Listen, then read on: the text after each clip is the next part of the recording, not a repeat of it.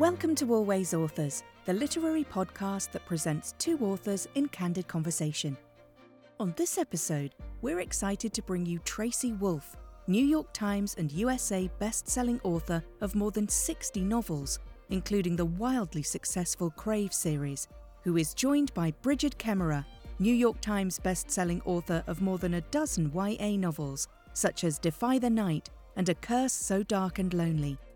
They'll discuss the dual challenges of writing books and motherhood, staying true to your process, and going all in on your dreams.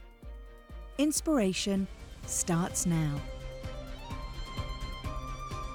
Hi, Tracy. It is so good to talk to you again. I was so excited to be invited to chit-chat with you for this podcast. So thank you for inviting me. Of course. I was so excited when they asked me. I was like, I want Brigid because we got along so well last time, and I just think we're on our way to becoming fast friends. Yes, I agree. It's funny because I know we were talking earlier today, and I know no one listening to the podcast is going to know what we were talking about earlier today, but we were sharing all of the deepest, darkest secrets about publishing. No, I'm kidding. We're giving all of the gossip. But, we were talking about what we wanted to talk about on the podcast, and I loved that one of the first things you mentioned was talking about motherhood and writing and books and how it affects both of us. And I know you have 3 boys and I have 3 boys. And I know your kids are a little older than mine, right? Yeah, mine are in the teenage years, which I think is better and also worse. You know what I mean? Because it's just different problems, right? Yes. As we were talking, one of mine was literally just standing here, like walking in to start to say something to me, and at least he realized like something was going on, so he was like held up a finger and like backed away slowly. I was like, "Thank you." I mean, it's taken many years of training to get there. I'm not going to lie, but hey, we're there now. Yeah, it's funny. I still remember, so mine are kind of like in the middle. So mine are 15, 10, and 8.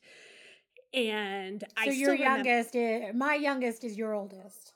Oh, okay. So my youngest is 15. And I remember years and years ago when I was still working full-time, and I'm a full-time writer now. Are you a full-time writer? I am a full-time writer, yes. Okay, so I'm a full-time writer now, but I was working Brigid, at a day how are job. you? I worked in finance. And I remember I was right after I quit the day job. Right after I quit the day job, I had lunch with another author, and I was saying I felt terrible that, I had still been working when the boys were young, and, and that, I had missed that time at home with them when they were young. And she was like, no, you need to be aware that when they really need you is when they're older. And now that, especially like with the 15-year-old and the 10-year-old, I am really starting to see what she meant. Oh my gosh, we are having DPS issues here in Texas. I don't know if other people around the country are having the same problem, but it's super, super hard to get an appointment at DPS. You have to wait like months and months. What's DPS? And months. I'm sorry, it's like DMV, the Department of Public Safety. It's where you get your driver's license and stuff. And as we have teenage children, or I have teenage children, I have been on this long process to get one of my sons his driver's license that has spanned several months at this point.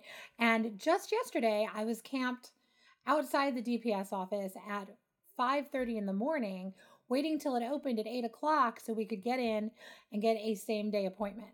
We got there at 5:30, and we were 5th in line. And by the time it opened at 8 o'clock, there were approximately 50 people behind us trying to get these same day appointments. And of course, most of them did not get them. We did. And we now have a licensed driver, so we're very excited. Had to go celebrate after that. But that was the second morning in the last month over this whole, it's been a process is all I'm saying, Yeah. With kid, every kid is different, and this one's just been a little bit of a process. And it's the second morning we've camped out at 5:30 to do this. So it's been just one of those things that, they need you when they're older in ways that you don't anticipate when they're younger. They're not like pulling on my, skirt the way they were when they were little. But there's all these other things, and they're somehow just as time consuming or whatever. Yes. Yeah, they really are.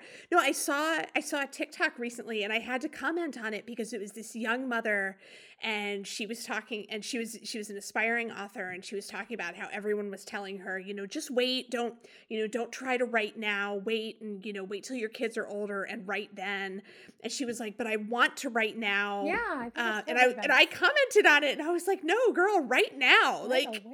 It does not matter. Your kids are going to need you no matter how old they are. When they need you. And I'm like, they might be 3 and, crying to be picked up from their nap, but when they're 15, they're texting you to pick them up from their friend's house. So doesn't matter. Yeah, absolutely. We host D&D once a week at my house, Dungeons and Dragons, for my younger 2 boys. And so there's always a bunch of kids here, and I love them. They're great kids. They've been friends, all through my middle is 18, and so they've been friends since they were in junior high or freshman year in high school. But yeah, that's like one of those things. You gotta do all the party prep. You gotta do all that. You have 8 kids in your house, playing weird music and speaking in weird night voices and all of those things. And I love it, and I wouldn't trade it for the world. But yeah, no, when they were little, I wrote my first novel when my youngest, who was 15, was a baby. And there were 3 years between him and my middle child. And I worked really, really, really hard. Actually, it's not true. I guess I wrote my first novel while I was pregnant with my youngest, now that I think about it. And my middle was 2. And I worked really hard. Thank God he was a good sleeper. My oldest was not, but he was a good sleeper. And I literally would put him down for a nap, crawl out of the room, because that's what I had to do not to disturb him, was crawl out of the room and then race up the stairs to my office and write for 2.5 hours. And he would sleep every day for 2.5 hours. And that is how I wrote my first book. I mean, yeah, now the idea of 2.5 hours uninterrupted is a pipe dream. Yes. Because, with the pandemic, you've been at home with them in the pandemic, and my middle is still doing college classes online. So he's here all the time. And my oldest is still working from home because of the pandemic. So he's here all the time. And yeah. Just and my partner. And so the house is filled with people who need my attention. Yes. No, I got to a point, during the pandemic, probably during the first year, anytime you do a virtual author event, like the number one question was, so tell us how have you coped with writing during the pandemic? And I got to a point where I felt like my answers started getting really angry. Like, how do you think I did? Like, we are all just coping, doing the best we can. There is no magic formula. I locked myself in a room because I needed to pay the mortgage. Right. Yeah. I wrote all of Crush, because Crave was written before the pandemic. It came out at the beginning of the pandemic, but Crush, actually all 3 of the books were written during the pandemic, the last 3. And I wrote Crush literally sitting in my bedroom, on my bed, cross-legged, right? Just typing away. Like the door would open and I'd be like, throwing a hand up, no, or like, yes, it's okay.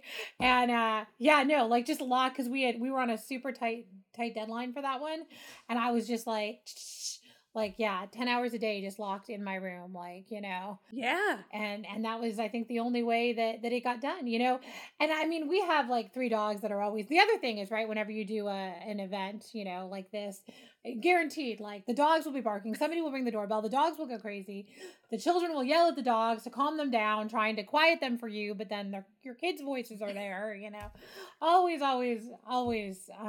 something. But there was something else I wanted to say, and I can't remember what it was I was going to say about the whole, I'm really lucky. Like, I'm an extrovert, so having all the people around all the time was actually kind of good for me, I think, because I think I would have gone really, really had a hard time with it if it was just me, or just like 1 or 2 of us. But I know that so many of my introverted writing friends have had such a terrible time with having, just their spouse there all the time and their children there all the time, because they don't have that escape space. And thank goodness I have a big enough house that, we all kind of have our own spaces. So at the beginning, I had instituted alone time. Like, everybody had to have alone time.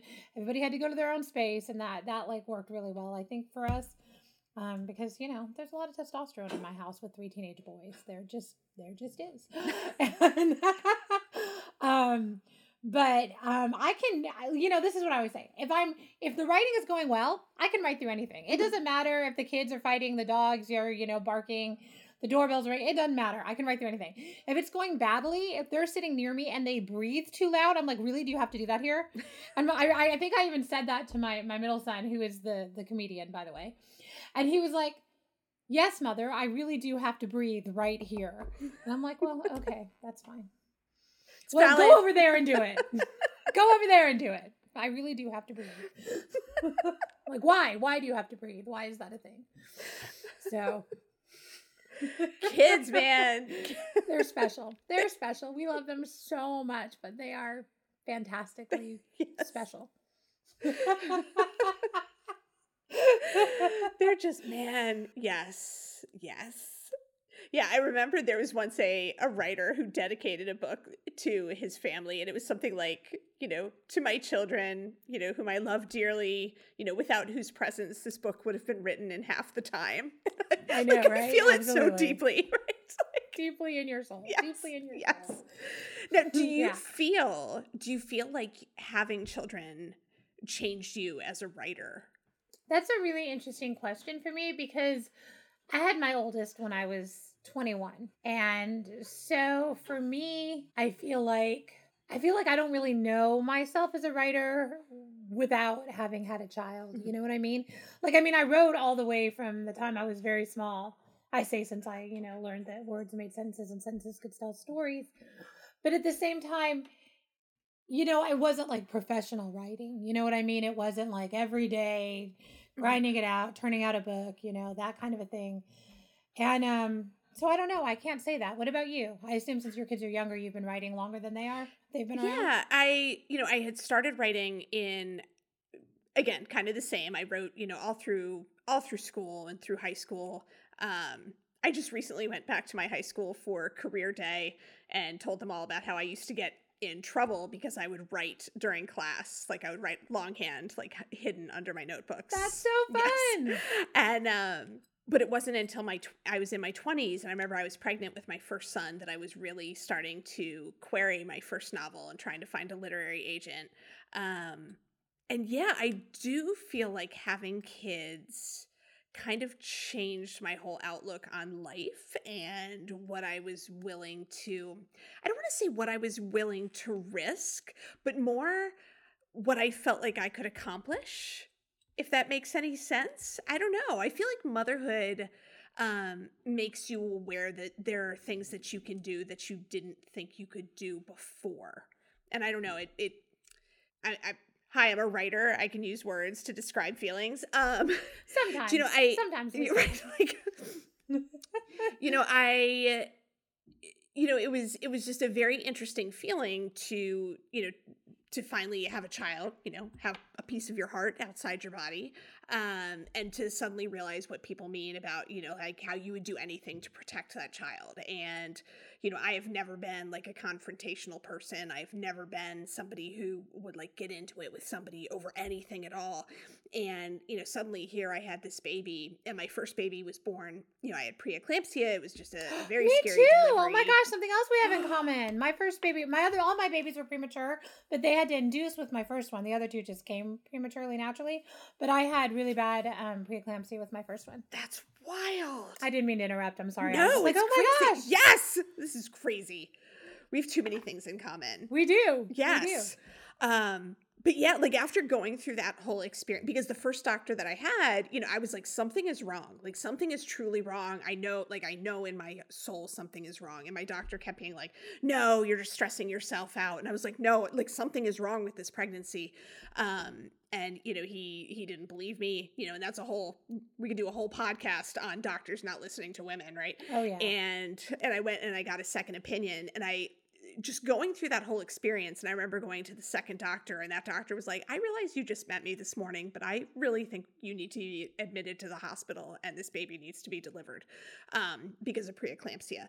And, going through that whole experience and having a baby, it really did change kind of my whole outlook on everything. And it was the first time that I had really had to kind of take a stand for something. And I feel like it changed the way that I looked at my writing. Like my writing before then, I think I always had a voice, but I think I was always trying to really tell stories in a formulaic way. I was really always trying to, tell a story that an agent would want to hear or that an editor would want to read. And it wasn't until after that I started being like, I'm just going to write stories that I would want to read. There was always a little bit of that.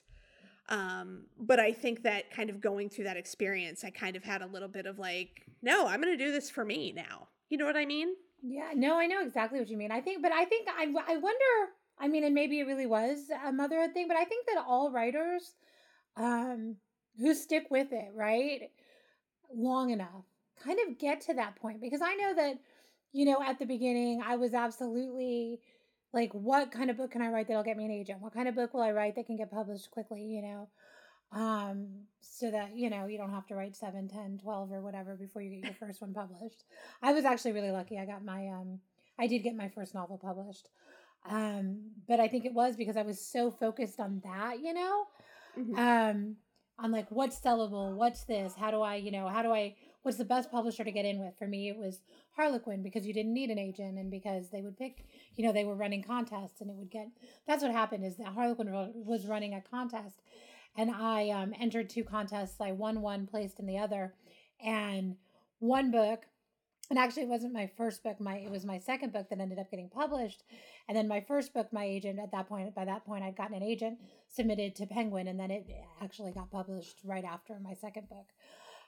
But it was only because of these contests that kind of, got me noticed by the editors, helped me get an agent, and all of these things. And I was so focused, I think, early on like just writing as much as I could, and really, really focusing on like what the market wanted.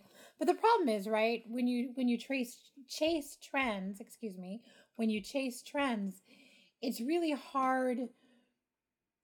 It's really hard to break out, right? Because you're always chasing what somebody else is doing, or you're always worried about what it's going to look like, or, whether it's going to be saleable. And yeah, it's saleable, but at the same time, it's not anything wow or out there or, different or amazing or something that really captures, your reader. I mean, maybe it is for some people. For me, it wasn't. I'm only speaking about my own experience, I think. And I think that it wasn't until halfway through my career and I remember, and it was actually with my first series that hit the New York Times list, I really got to, I really just said, I'm going to write the book I want to write. I'm going to write the hero that I want to write. I was writing mostly romance at that time, with like 1 YA a year. And I'm just going to like let myself do what I want to do. And it ended up being the Ethan Frost series, and ended up doing very, very well for me. And I was very lucky, and it kind of broke me out of mid-list, as they say. And yeah, for the first time, and I remember even like friends of mine who'd been reading me through my whole career because they were friends or whatever else. And I think even my mom, who'd always read, all of my novels, had said, I just feel like this is the first one where I don't hear you reading it.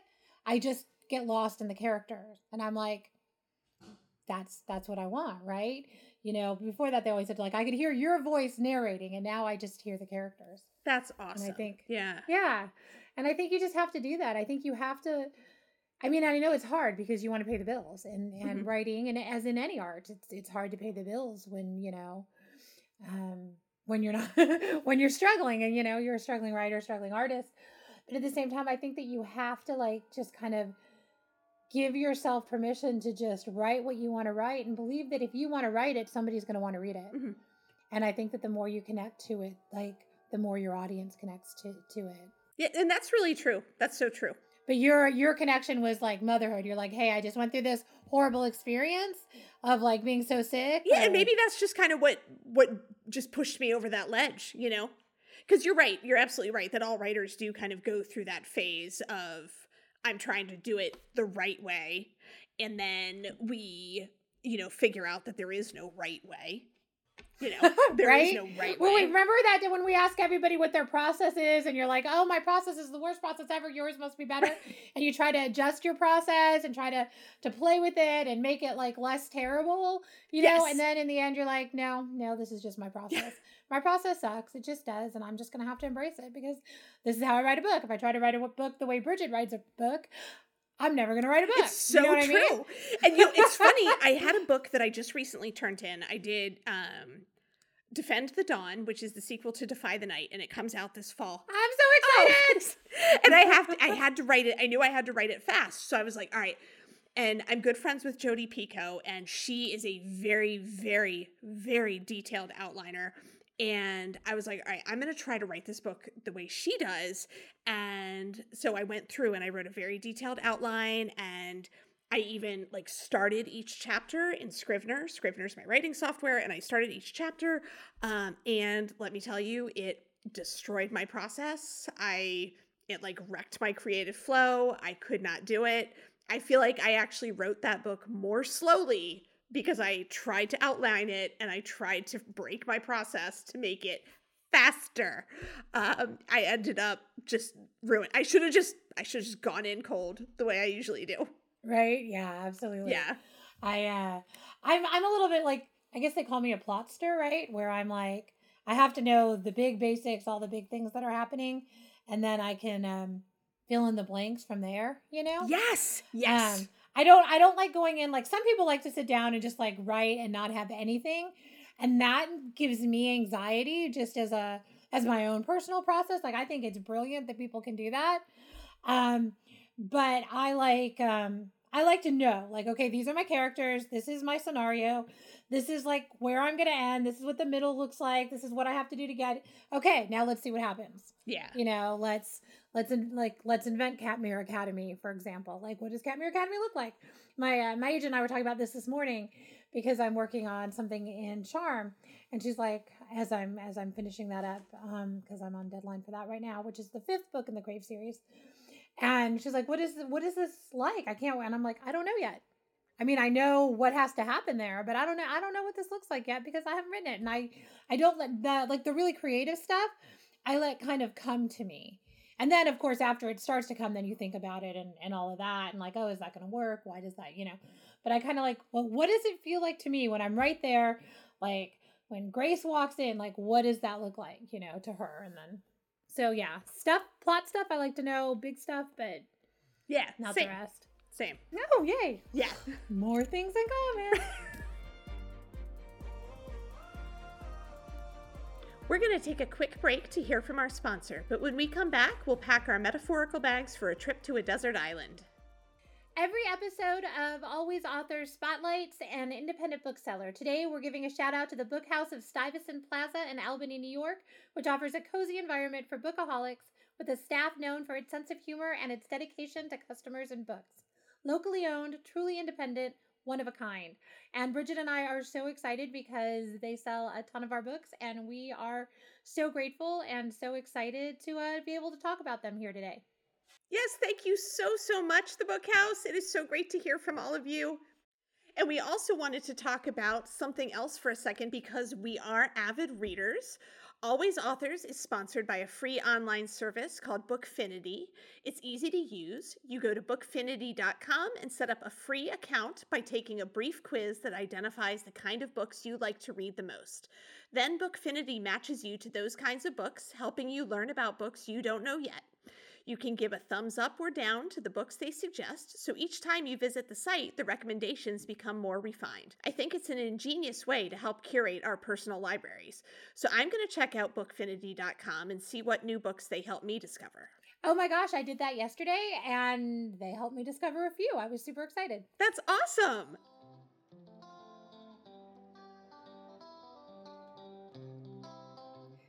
If I knew that you were going to end up on a desert island, I would send a lot of things with you, but I would definitely send these 3 books. I would send The Sky is Everywhere by Jandy Nelson. I would send my favorite collection of poetry, Loose Woman by Sandra Cisneros. And I would send one of my favorite romance novels of all time, Caressed by Ice by Nalini Singh with you. And hopefully those would keep you entertained for a while. Oh, those sound amazing. And I haven't read any of those 3, so they would definitely keep me entertained. Yay. All right, so my 3, if I were going to send them with you on a desert island, and I'm looking at this, and, honestly, we both probably should have picked, like, survival books. Like that, yeah, because, I mean, nothing about either one of us screams like, hey, look, we're going to survive alone on a desert island. But, And then also, I'm kind of like, honestly, we should also just send each other with 3 blank notebooks and a pen, because I think we would get more use out of writing new books while we're there. But I know that's not the exercise. So I would say Kiss of Deception by Mary Pearson, one of my absolute favorite books, and An Ember in the Ashes by Sabaa Tahir, another YA fantasy, and also Caraval by Stephanie Garber, another YA fantasy. And I love all 3 of them. I love their voices, and I think that you would be very, very entertained on that desert island. I have no doubt. I love all 3 of those authors, so yes, I would be very excited. So how big is your tour? Let's see. I have 5 cities in the U.S. 5. Awesome. Sorry. And and then I get to go overseas in July, which is really kind of surreal. I have never done an international tour. I went to London a few years ago before the pandemic. But I'll be doing London, Paris, Barcelona, and Amsterdam, I think. How fun! How fun! It's terrifying. It's terrifying. It's not terrifying. It's going to be amazing. It's a little just terrifying. Just tell COVID to behave itself, and it's going to be amazing. I know, it is a little terrifying. I'm actually set to do my first European tour, too. They were, as of now, from what I understand, like, it's all the European publishers kind of getting together, and then that'll be it'll be in the fall, and it'll be, a lot of cities. Yeah. I think, from what like, I it's understand. so exciting. Like, it's really exciting, but also, a little scary, right? Like, oh my goodness. I have not been able to tour the Crave series at all, because we came out with Crave on April 7th, 2020. And so we kind of like had to like write the book from scratch of like how to do any of this, Yeah. Because at that time, like, everybody was kind of moving their books, and like they're like, oh, this is gonna be fun. We're just gonna push it out. We're gonna push it out. And my publisher, and agent and I, we all had to talk, and like, is that what we want to do? And we're like, we've put so much time and effort and publicity and all that into this. Let's just do it, And so that meant, like, this is so early, like, my publisher had to buy Zoom. Like, we're like, what's the best way to do it? Okay, Zoom seems to be the best way to do it. So she had to like buy, Zoom. And then we had to figure out like 5 events for launch week, what were we going to do? And we ended up with like a blogger panel, and then a panel of authors, and then like I don't even remember everything at this point. And so it's like, really, like, what does it look like? And so Crave launched then, and so I've never been able to go out. We were planning on going out for court, and then, Omicron blew up. Yeah. And so we didn't. So I'm really, really hoping that we get to go out for the end of the series and here in America and get to do that. I think it'll be a lot of fun to meet my fans. When's it coming out? It's coming out in the late summer. So we're kind of... I'm going to cross my fingers for you. Hoping that like everything before the fall thing that Dr. Fauci is talking about hits, right? That's the goal. Fingers crossed. Wow. And then what's next for you? Like, what are you working on now? I am working on one of the last books of the Crave series. And then after that, we have hopefully a spinoff is what's in the works. And then I have a super secret, not to be talked about project yet. Tell me everything on this podcast. No. that is a whole different I guess I could say it's like sci-fi. I guess I could say that much. Cool. I think that's about all I'm allowed to say at this point. But I have a top secret, something else that we're looking at that I'm super excited about. So we'll see what happens. That's awesome. What about you? What are you doing? So right now I am drafting the sequel to Forging Silver into Stars. And then after that, I'm going to have to write the third book in the trilogy for Defy the Night. And after that, the third book in the trilogy for Forging. So we'll just be here a while doing our thing. And then after that, we'll just, we'll be here for a while. Yes. Right. That's the great thing. I actually really love that about being able to write a series. I love writing standalone books too, because I think there's something really, amazing about doing that and just having this one book and this standalone world. But I don't know. My heart belongs to series. I love being able to like grow a character in a book and grow all the characters in the arc of the series. You know what I mean? I'm a sucker for ensemble casts. Like, I just love ensemble casts. I love everything about them. Obviously, like the Crave series has Grace. She's the main heroine. And it has a couple of heroes. And but I built this cast around them that I love so much, and I've really enjoyed, as I'm sitting here finishing up, book 5 and looking on to book 6, like really seeing how these characters have grown and who they've become from when I introduced them way back in book 1. It's one of the best things about, I think, writing a series or a trilogy that you get to agree. Do. Yeah. Man, I just love it. We have a good job, right? We have a good job. We're really blessed. It is a good really job. Lucky. Yes. Yeah. It's funny because I think back to, when I was in high school and just, writing on notebooks under, hiding under my desk, like so teachers wouldn't see. It just blows my mind to know that this is my job, what I do for a living. This is how I pay the bills. And it's just, sometimes it's really surreal to sit back and think about that. It is. It's this really amazing gift, I think, that we've been given, right? This ability to support ourselves by playing in make-believe worlds. Yeah. I love it. I was an English professor. You worked in finance, and I was an English professor for a lot of years. And I actually love that job. If I didn't write, teaching was like the perfect, profession for me.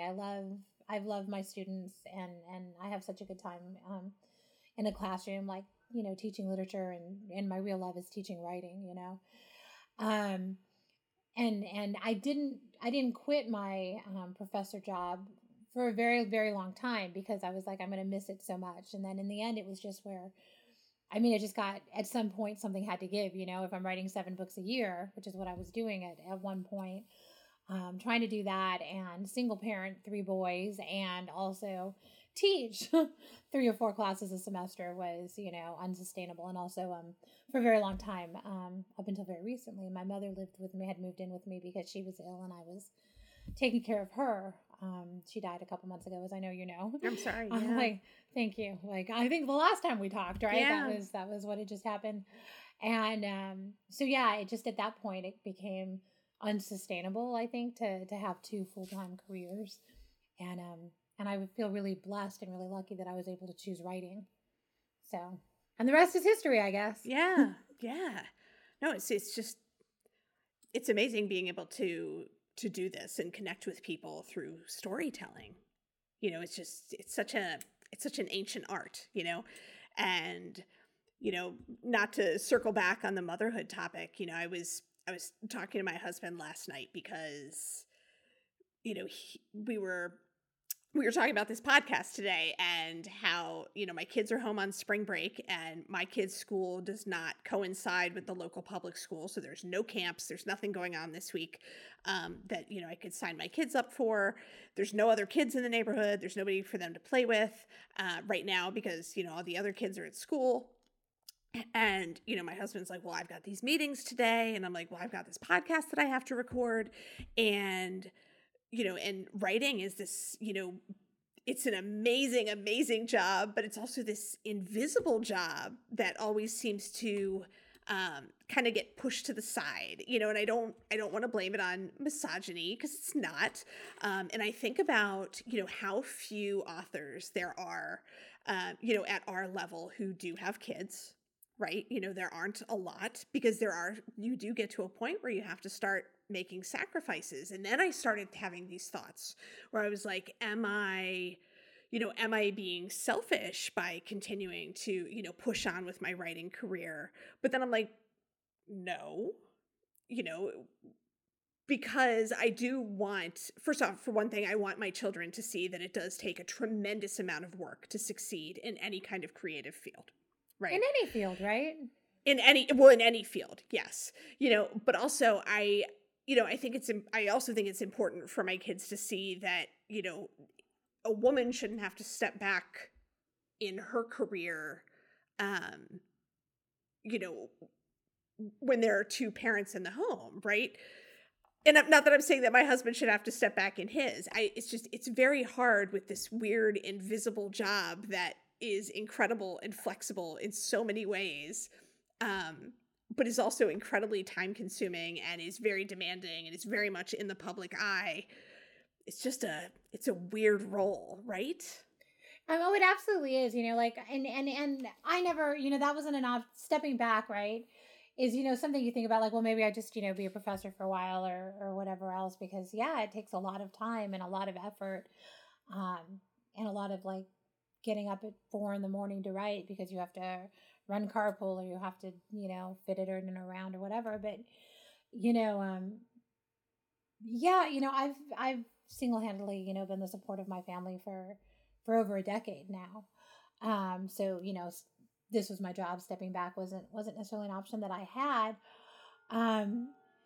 But yeah, I think that it's important not to step back, because this is your dream. I'm assuming. Yeah. You're like me, right? This is your dream. This is what you've wanted to do for as long as you could be scribbling under desks on your notebooks, right? And I think that there is a much more valuable lesson to be taught to our children, that it's okay for mom to have dreams, especially, as we're raising 6 boys between us, right? It's okay for mom to have dreams. It's okay for mom to work towards those dreams. And that doesn't mean that she's sacrificing us to that dream, because I don't think either one of us are. We're both very hands-on, very involved parents, right?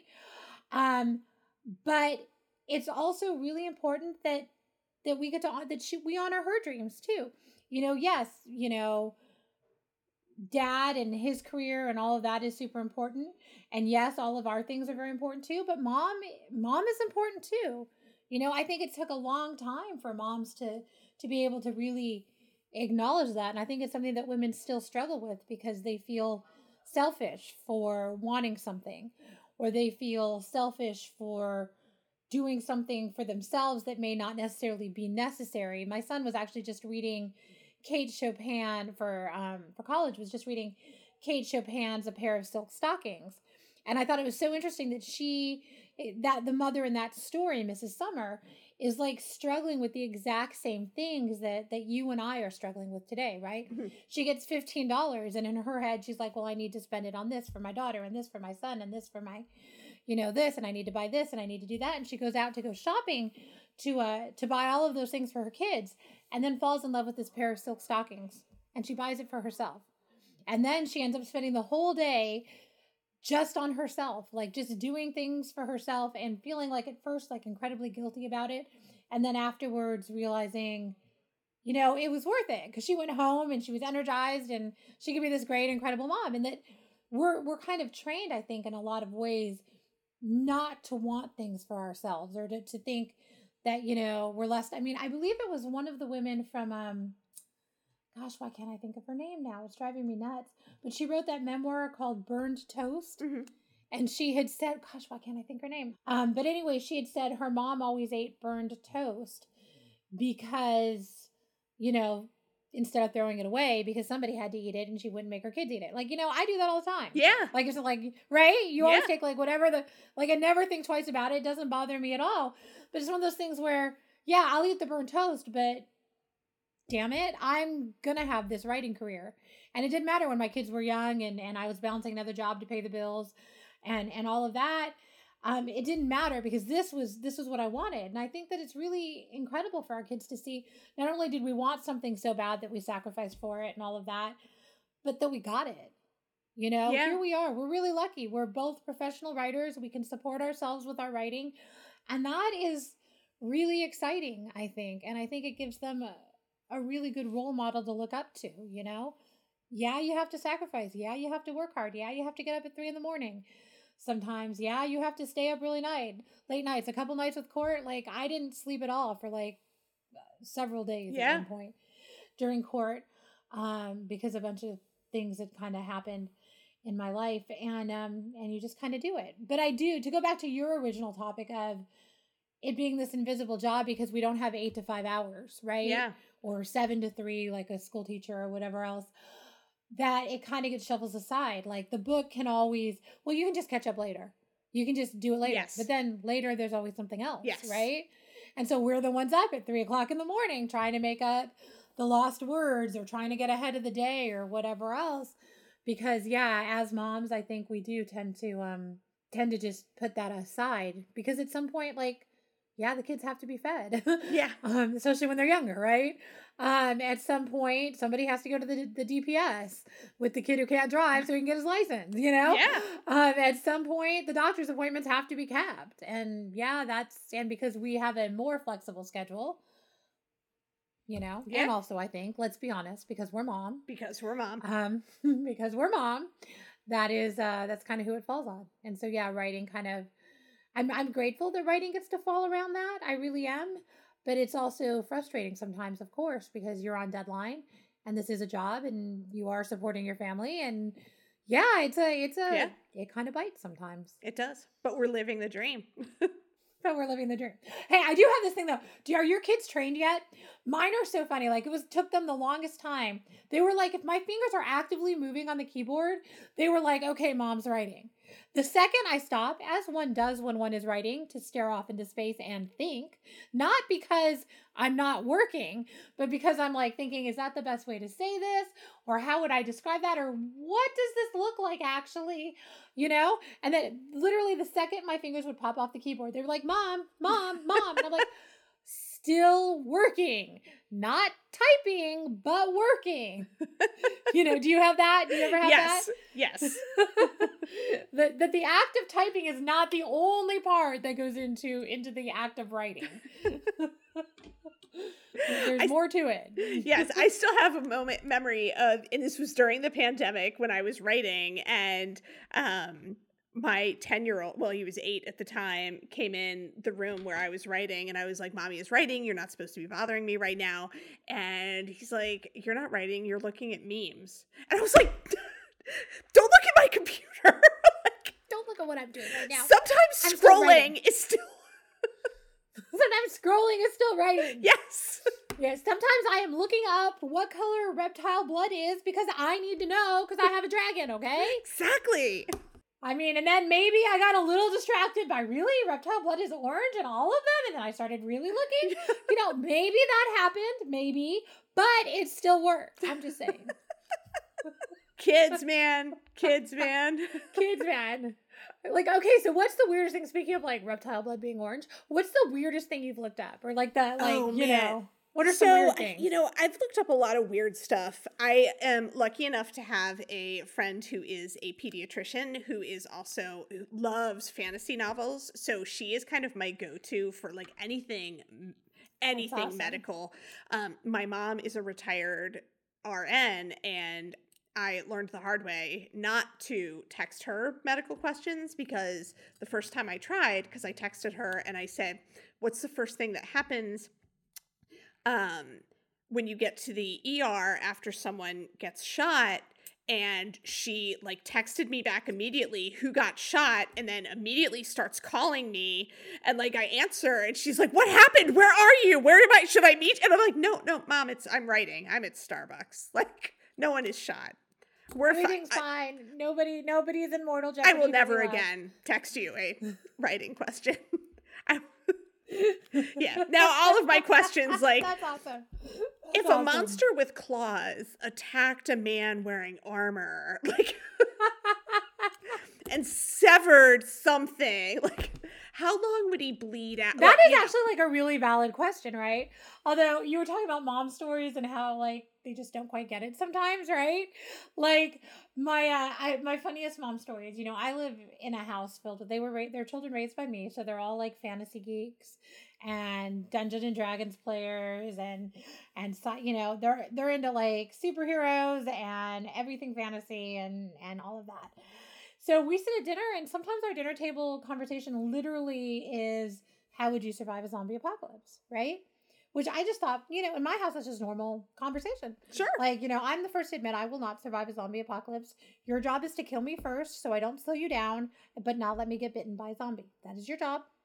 That's just how it's going to go. Okay. And my oldest is like, okay, that's what we're going to do. I'm like, I mean it. I'm not joking. Don't be like, oh, I can't kill mom. Don't kill mom so mom doesn't become a zombie. It's very important that you understand this, and then move along with your lives. So we're going through this whole conversation, and my mom was like, keeps looking at us, this after she'd moved in, and she's just looking at us. And finally I'm like, what's wrong, Mom? And she's like, right? The zombies aren't real. And she was just like, so like just adamant about that. And I was like, yes, Mom, this is just a hypothesis, like, I mean, I didn't even know what to say. I didn't even know what to say to her. That I was like, yeah, I know zombies aren't real, Mom. Like, what do you want me to say? Like, it's still a conversation. It's still a real, valid conversation. What would you do during a zombie apocalypse? Yeah. I just had nothing. The strangest thing I've ever Googled is this book called Doomed that I was writing. I think it was back in 2012. The last time paranormals and fantasy were like really, really hot, right? And it was a techno-Armageddon book, right? It was like, the premise was, what if Pandora opened an attachment instead of a box and hearkened technological Armageddon? And I uploaded it through a massive multiplayer online game, and I used something like, at that time nobody had heard of, called Stuxnet type blended threat, right? It came out like very, like I'd read about it I think it was in a Vanity Fair article that a friend of mine had given me. And it was like, this is exactly what I need. And then it turns out, of course, that it was the worm that was conceived of under Bush and implemented under Obama and created by Microsoft to bring down the Iranian nuclear system. But nobody knew it at the time. They just had an idea that that's what it was for. And so I had done all this research into Stuxnet, and then all these other things. I call it my kitchen sink book, because like everything happens in this book. And in the middle of writing this book, the Japanese power plant melts down, right? Oh, yeah. Yeah, and it had that big meltdown and everything that was going on. And I'm like, well, yeah, the same thing would happen during like this technological Armageddon, where I'm taking down all of this electricity. And because that's what I did. I took electricity down to everything, and it was shocking how everything fails really fast after that. And so as I destroyed systems, and I'm like, so what happened? So then I had to Google, like, what's the most vulnerable power plant in America?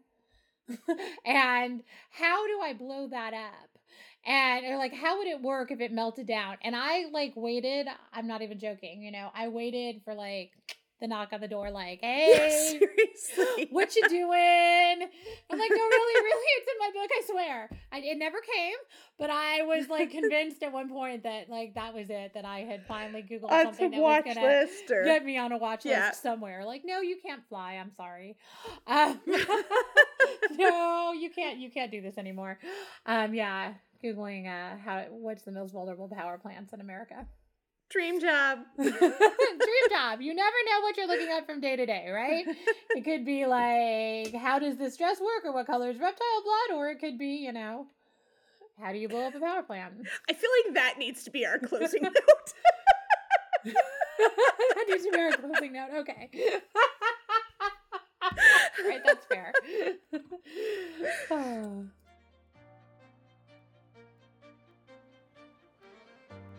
Thank you for listening. Please visit alwaysauthors.com to learn about upcoming episodes, to read a transcript of this episode, to buy the books discussed here, and for more information about our sponsors, bookfinity.com and Buxton Books.